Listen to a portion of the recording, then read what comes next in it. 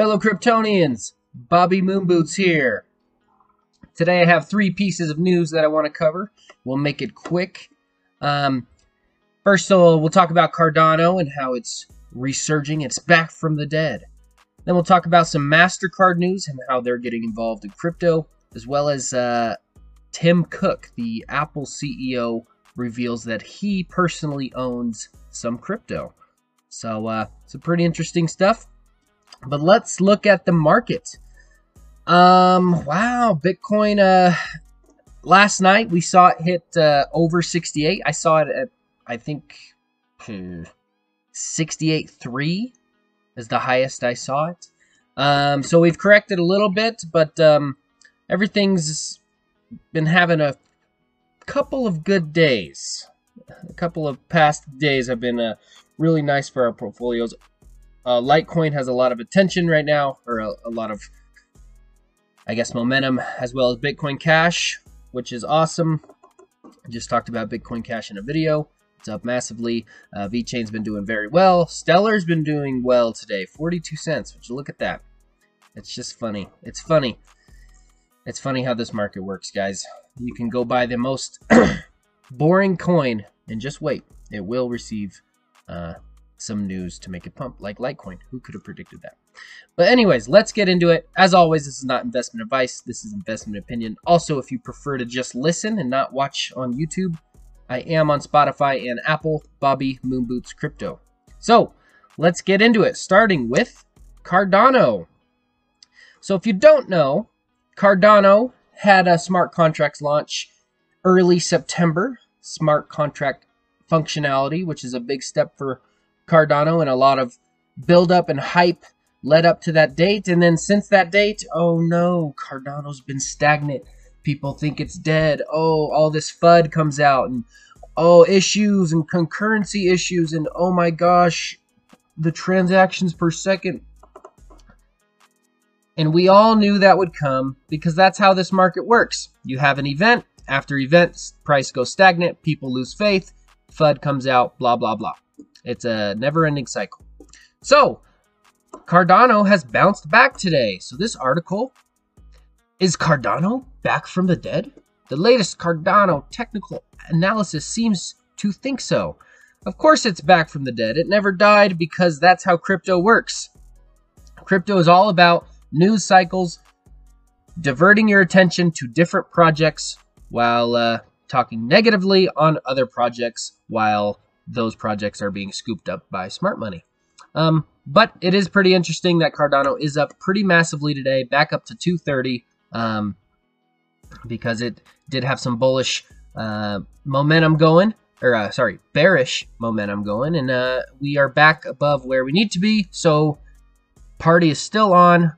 Cardano will continue the bull run with the rest of the market, as always. And if you don't know, Cardano gets a lot of hate because of Charles, for whatever reason. He's very, a lot of people don't like him because he's very passionate and opinionated. So there are a lot of actors in the space who are constantly looking for every little thing to bring down Cardano and say it's a scam, it doesn't work, their roadmap is too slow. But I'm on the side of, I like what Charles says. I believe in Charles. I believe in his vision. And he believes in building, building, building, building, and building it right. So I trust that. I trust the process. Cardano will still perform. And here's a few tweets talking about SundaeSwap. And it actually says SundaeSwap is 70%. Where is it? Oh, 70% more efficient than Uniswap with 120 swaps per minute. So that's some good news, and SundaeSwap is built. It is a Cardano DEX. Some other people tweeting, but the most interesting one was this. If you can see this chart, kind of has 3 rises and some consolidations down, and then in theory, we should now be moving up again to the next leg up.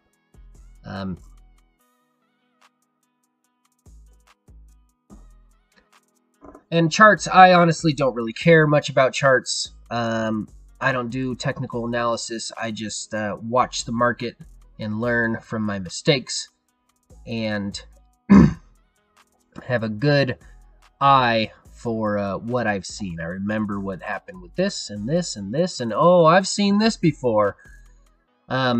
So, as far as my plan, Cardano to me is still a $5 to $6 coin. I will slowly be taking profits starting at $3.50, $4, above and above and above. But really everything depends on Bitcoin and where Bitcoin is going. If Bitcoin stops going up, well, Cardano stops going up.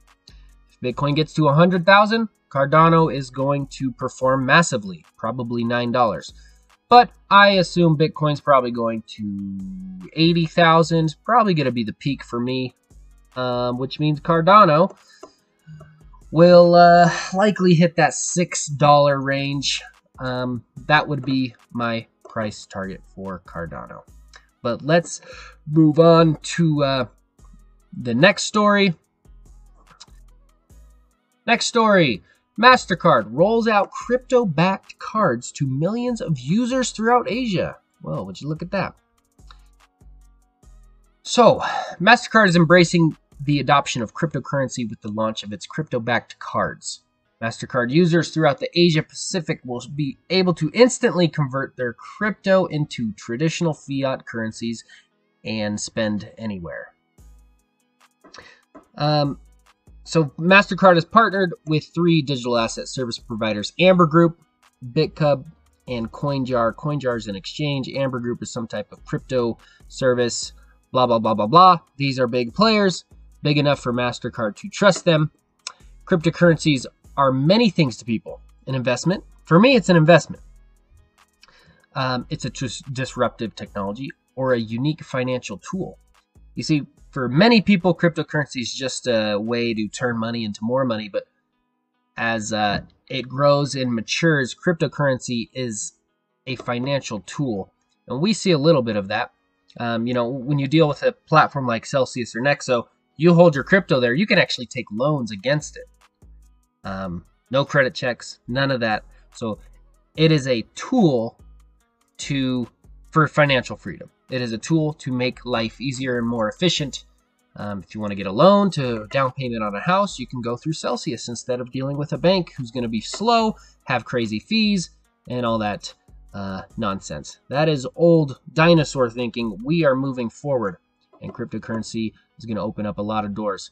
Let's continue reading. As interest and attention surges from all quarters, their real-world applications are now emerging beyond speculative. In collaboration with these partners that adhere to the same core principles that MasterCard does, that any digital currency must offer stability, regulatory compliance, and consumer protection, MasterCard is expanding what's possible with cryptocurrencies to give people even greater choice and flexibility in how they pay. So this is in the Asia Pacific region currently. And what's interesting is in many countries, crypto, like I said, is just a speculative asset to make money. But in deeper countries, third world countries, it is a tool to get away from the system that is there, that is slow and holding people down. It is kind of like a workaround, and it's decentralized, and people are becoming their own banks, which is awesome. And that's why a place like the Asia Pacific has a need for this, while someone like me in the United States doesn't necessarily have this need. You know, I have banks, everything works pretty well. I'm just investing because I believe it's the future, and currently it's an investment I want to make money off of.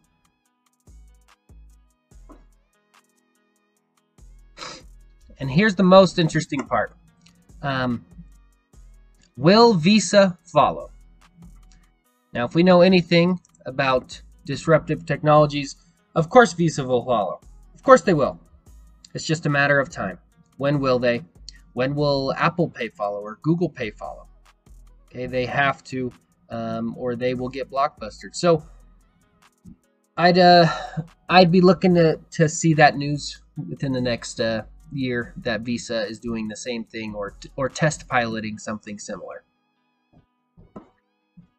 All right, let's move on to the final article of the day. Apple CEO Tim Cook owns Bitcoin and Ethereum. What does it mean for Apple's balance sheet? So if you don't know, this came out, I think it was this morning, maybe yesterday. So Tim Cook is the CEO of Apple, and he, on an interview on CNBC's Squawk Box, he dropped some news saying that he personally owns Bitcoin and Ethereum. He says, I think it's reasonable to own as a part of a diversified portfolio. I've been interested in it for a while and researching it and so forth. I think it's interesting. So someone with this big a name who holds this big a title has to be very careful on what he says. And people like this, they know where we're going. They've been in crypto for a long time. They can't talk about it because they can't have the masses know. They need the masses to know later. And they need the masses to know after they've made their moves to benefit once the masses do know about crypto. So Tim Cook owns Bitcoin and Ethereum personally. He did say we have no plans for Apple to invest. Like, they don't plan on holding it on their balance sheet as of now. But of course, even if they were planning on it, he couldn't tell you. They did have a job posting back in, where was it? Back in May. For alternative payments provider, digital wallets, fast payments, cryptocurrency. So they know where we're going. They're looking for people that have experience in the crypto space to work there and get their feet wet on how they're going to integrate this down the road, because you know it has to happen. You know Apple Pay is going to integrate this. Google Pay is going to integrate crypto at some point. How could they not? There's too much money to be made. They see what PayPal's doing and all of that.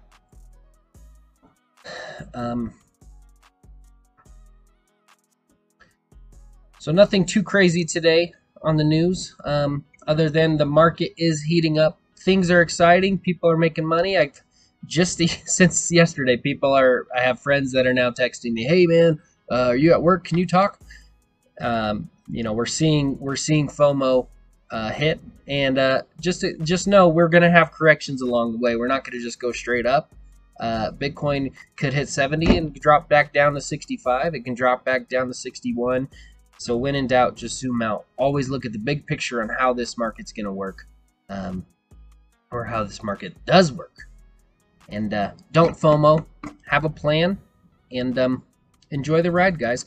That is the news for today. Till the next time.